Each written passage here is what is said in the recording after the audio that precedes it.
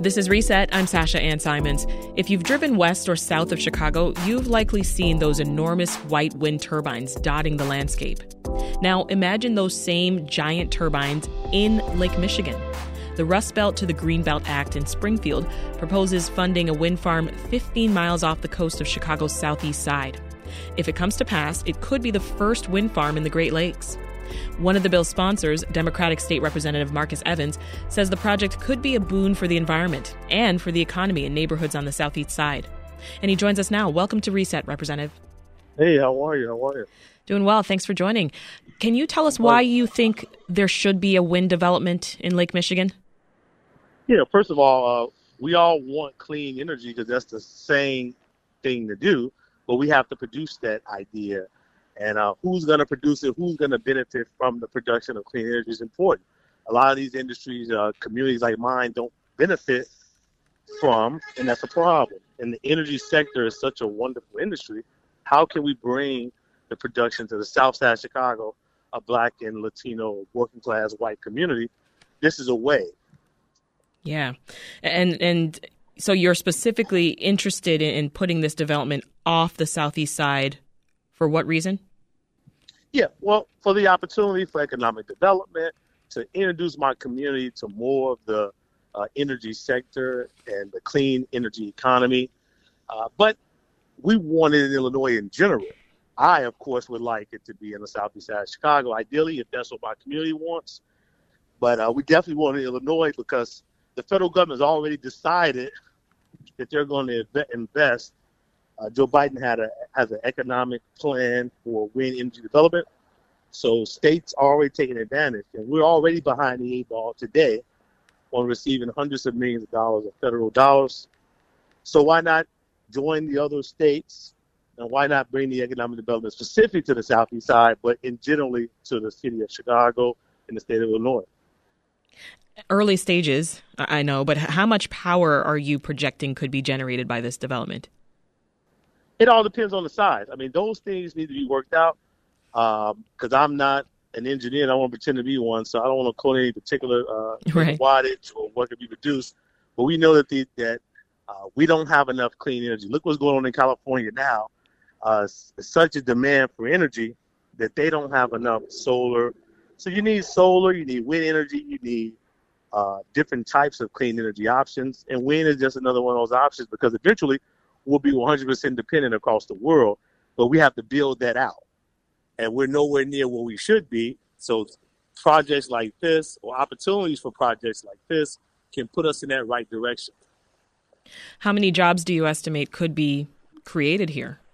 Are you imagining permanent jobs or is it more like construction?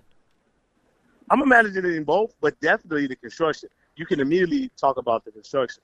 We're always going to think about the economic opportunity for development. Once you get one project, you get more projects. You're from Chicago, you know what River North used to look like, or you know what the South Loop used to look like, or you know what some of these communities used to look like, but you know what they look like now once you start the process of development. One project brings another, but definitely construction projects. And then business opportunities. You know, a lot of times we want to talk about jobs, but some people want to be entrepreneurs. We have Black folks and Latinos and working class white folks who can put a business plan together and start an LLC and corporation, and they can do some of this work on the business side as well. So will residents need particular training, you think, in order to receive the job?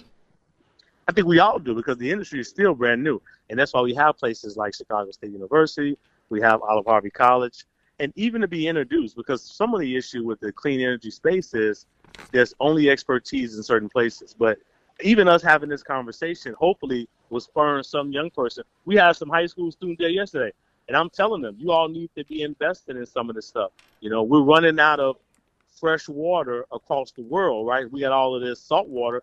They have devices and mechanisms to turn salt water into fresh water, right? So we know that the clean energy space is just in general, the environmental space in general is a great opportunity for blacks, minorities, and working class whites, but they're not in the industry. So just in general, we need more folks paying attention to the industry and redirecting their career options. Mm-hmm. Any part of this belt that you think addresses any potential educational gap? Not specifically, but having that conversation is where education gaps get plugged in because it's all about demand. People don't go out to career they don't know exist. But we're talking about an industry, and I'm hoping that some of the advocates will say, what is that? Well, what are wind turbines? How do you get a job there? We had Hire 360 there because they're working with a lot of our union partners who want to get folks in the path to build some of these things. But maybe some kids want to be engineers and design them. Maybe some kids want to do other things. There's going to be an aquatics boating component because somebody had to take the big turbines out to the water. There's going to be probably cleaning the water. So there's going to be all of these different jobs and careers associated with it that a lot of upper class white folks already know about. How do we introduce our community to some of these opportunities? At least be aware, right? Right. I'm curious about how the development might change Lake Michigan. Like, will we be able to see the wind turbines? It's my understanding, no. So ideas in the past, they were right there, right? But technology and people have gotten smarter. So it's my understanding from the experts that the farther out, the better. You get better wind quality anyway. So they want them to be 15 miles out, 12 miles out, so you can't see them. So nobody's really interested in obstructing our beautiful lake view because it's not even in their best interest. They want, from the developers I've talked to, and it's a limited amount of developers, but the ones I've talked to, they say, hey, the further out, the better. Yeah. So this won't affect sailing then or ships coming to port, it sounds like. No. Again, and all those things will be worked out, with the Coast Guard and, the state police and the folks who handle our waterways. So again, these are easy problems to fix. They've already worked on that because you have structures out there already in the water. I mean, you can clearly see that. I think one of the water treatment encapsulation places out there. So it's not like there's nothing in Lake Michigan right now. It's already, you have to have, different things out there that I'm not an expert on, but we can clearly see one of the water things that's out there in Lake Michigan. Yeah. And so we're clear, where's the funding for this project coming from? Is it a mix of federal and state dollars? Well, it would be a lot of private, because the private developers would get the federal dollars. So it's mostly federal and private dollars, but of course it could possibly be some state dollars involved. But for now, it's about setting up the state fund so we can receive the federal opportunities. Usually with federal dollars, if you think about it, the states created the federal government. So a lot of federal dollars don't go directly to individuals or directly to cities. They go to the state first, and then they'll push down from the state to different cities. With HUD, it's a lot of city, the federal connection. But for the most part, the state receives federal dollars, and then they push it out. This is Reset. I'm Sasha Ann Simons. If you're just tuning in, we're speaking with State Representative Marcus Evans about a potential offshore wind project in Lake Michigan. I want to bring in some additional perspectives here. Here with us now is Maxwell Evans, no relation. He's a reporter for Block Club Chicago who's been covering this bill. Welcome back, Maxwell. Hello, thanks for having me back. I had to make that clear. Yeah, same last name, but not related. Not related. We're also joined by Cheryl Johnson, Executive Director for People for Community Recovery. It's an organization that aids communities affected by environmental pollution. Good to have you back, Cheryl. Thank you. Let's start with you, Cheryl. Your organization, it focuses on helping communities who've been affected by environmental pollution. Your reaction then to this potential project? And what are members of your community saying? Well, actually, this proposal just only been announced to the community, to my perspective, last week at a community meeting. But for my perspective, as an organization that's been dealing with environmental and industrial related issues, I think this is an opportunity for our community with reservations as to how this process is going to go through. Because the only thing that's really been attracting, let's make it clear, though, we know that the North Side and the Lakeshore Drive communities do not want this type of development for their area. And when things get rejected in those areas, it has the tendency to flow down to the southeast side of Chicago. So you said this is okay with reservations. What reservations do you have? Well, I will get to that. The reservations in regards to this development is good because this is something that our organization has advocated that we need to find alternative renewables energy sources. Instead of the fossil fuels and all the nuclear activities that we use to power up our houses, it tends to be problematic and it makes the community sick. So what are some of the alternatives? And this is something my mother used to talk about 20-some years ago prior to her death, that we need to find these alternative solutions. And she was the advocate for wind turbines. Back then, she called it windmills. But wind turbines opportunity is less. There's not a lot of pollutions, but my reservation is about the process, and the inclusion. I see. And that community really benefit from this opportunity. Because we hear a lot, great jobs, good jobs. It doesn't say a career path is another reservation that I have in concern. And most importantly, where's the training going to happen at? Is it going to be in the community, or is it going to be at the university or the colleges? All very good questions. I think that the most important, it should be in the community, because that's be an investment to the community for a lot of the disinvested communities around the southeast side of Chicago. Maxwell, you're hearing what Cheryl's saying now. I wonder what else you have heard from residents on the southeast side. Yeah, so I'm hesitant to paint any sort of consensus around this. Obviously, this is so early, and as Ms. Johnson mentioned, this is last week was the first time that a lot of residents heard about this project. So definitely no clear consensus on how the community is feeling, but definitely a lot of this is an opportunity with reservations. I think that's an excellent way to put it. The opportunity for more jobs, particularly more union jobs, is enticing, but then residents are also concerned about a history of discrimination in trade unions, and are there even enough union-level workers right now to fill the need that this job will create? So that's an issue that community residents have raised. There's also the idea that these sorts of projects are brought to the southeast side, presented to the southeast side as a benefit, but then in practice, does that actually happen? So some residents are calling for a community benefits agreement or a CBA that would require the project to meet specific needs or quality of life issues in the neighborhood if the developer chooses to move forward with a Southeast Side project. I'll turn it over to you now, Representative. There are concerns here about community input, about jobs and training. What's your response? I love it when my community stands up and wants to be a part of anything that's going on. We should do that more. We should have done that more in the past. So I'm definitely open to that. We haven't passed the bill to allow us to receive the state dollars to make this project possible. And that's why we did a community meeting before. We didn't want to play any games with the community. We're listening, and I'm hoping the community thinks it makes sense. But keep in mind, if our community didn't want the economic development, I'm sure it's another community along the Great Lakes coast that would. In the past, there have been promises made to union and trade groups about jobs that just never came to fruition. So are there parts of the bill, or are you working on additions that are going to firmly secure the economic benefit for the community?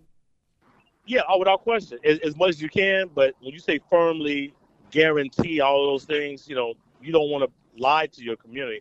It's about opportunity. It's not necessarily guaranteed. So people should go get the training at city colleges, prepare for the opportunity that's coming. It's not about giving a man a specific thing. It's making sure they have all opportunities. And, of course, this is going to be a regional project, so people from all over. It's not like there's going to be jobs dedicated just to people that live on 88th and Escanaba. But it will be opportunities, and that's what I think is important, and that's why I'm listening to my community to ensure. Cheryl, what would you like to see in the bill? One of the things I would like to see, and no disrespect to the senator or anything like that, it has to have some kind of check and balance in it. It needs to be, for the lack of a better word, some kind of independent compliance department or that will monitor to ensure that these opportunities go to the people who live in the community. Chicago gave $100 million to 4 motor companies, state and city, to build a suppliers campus that they have over there. But when you go look in the parking lot, majority of the cars is over there coming from Indiana. We always knew that majority of the workforce at the Ford Assembly plant and their supplier campus now has been majority from people from Indiana. We even worked on trying to get them to hire, but that still is prevalent, that majority of the folks over there. So I would like to see in this bill that some kind of independent monitoring compliance apparatus be installed in this, so that this check and balance, because if person has a complaint, because we know that unions discriminate against Black and brown community. They take them through a hard time to make sure that they fail through their training, because I have the opportunity to witness that and experience that in my life. Mm-hmm. So that part, where can the person go to complain outside of this for honest or check and transparent review of this process? Right. Because we be discriminated. We know that. We be taken to different routes that other people don't have to go through. But we don't have a place where we can file that complaint. If you complain back to the company and the company one that hired you, that goes nowhere.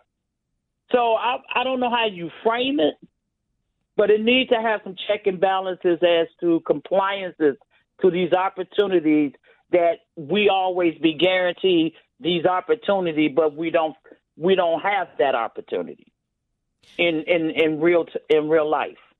Maxwell, are you hearing any other pushback about this potential development? In terms of pushback, again, it's kind of too early in the game for people to have formed completely like I'm pro or I'm con against this project. But I am hearing ideas that this needs to go further than just a power generation project. And in terms of these quality of life issues, like residents who need help paying their energy bills, or solutions to address the decades of environmental destruction that the community has already faced, or industrial projects that promise green industry and don't exactly end up being that way in practice.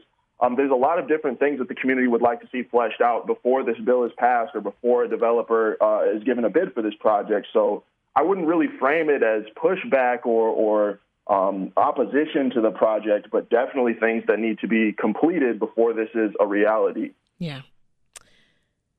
So, State Representative, we've established here this is just the beginning. So can you tell us what the next steps are with this project and whether there'll be further discussions with the community?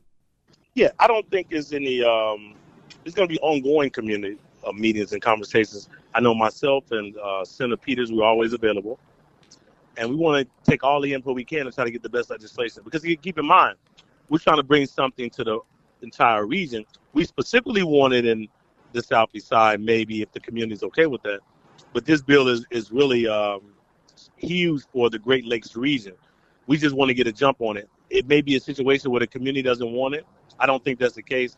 But some other community will benefit from it. We just want to make sure we're doing all we can to help our community. If they don't want it, then that'll be the decision that's made. And it'll be, procured through the power agency with whatever developer can make it happen. But we need clean energy development. That's one thing that's happening, and this isn't a maybe. 100%, we need more clean energy development in this country, and it's going somewhere. Hopefully, we can be the beneficiaries. That was State Representative Marcus Evans, along with Cheryl Johnson, who's Executive Director of People for Community Recovery, and Maxwell Evans, who's reporter for Block Club Chicago. Thank you all.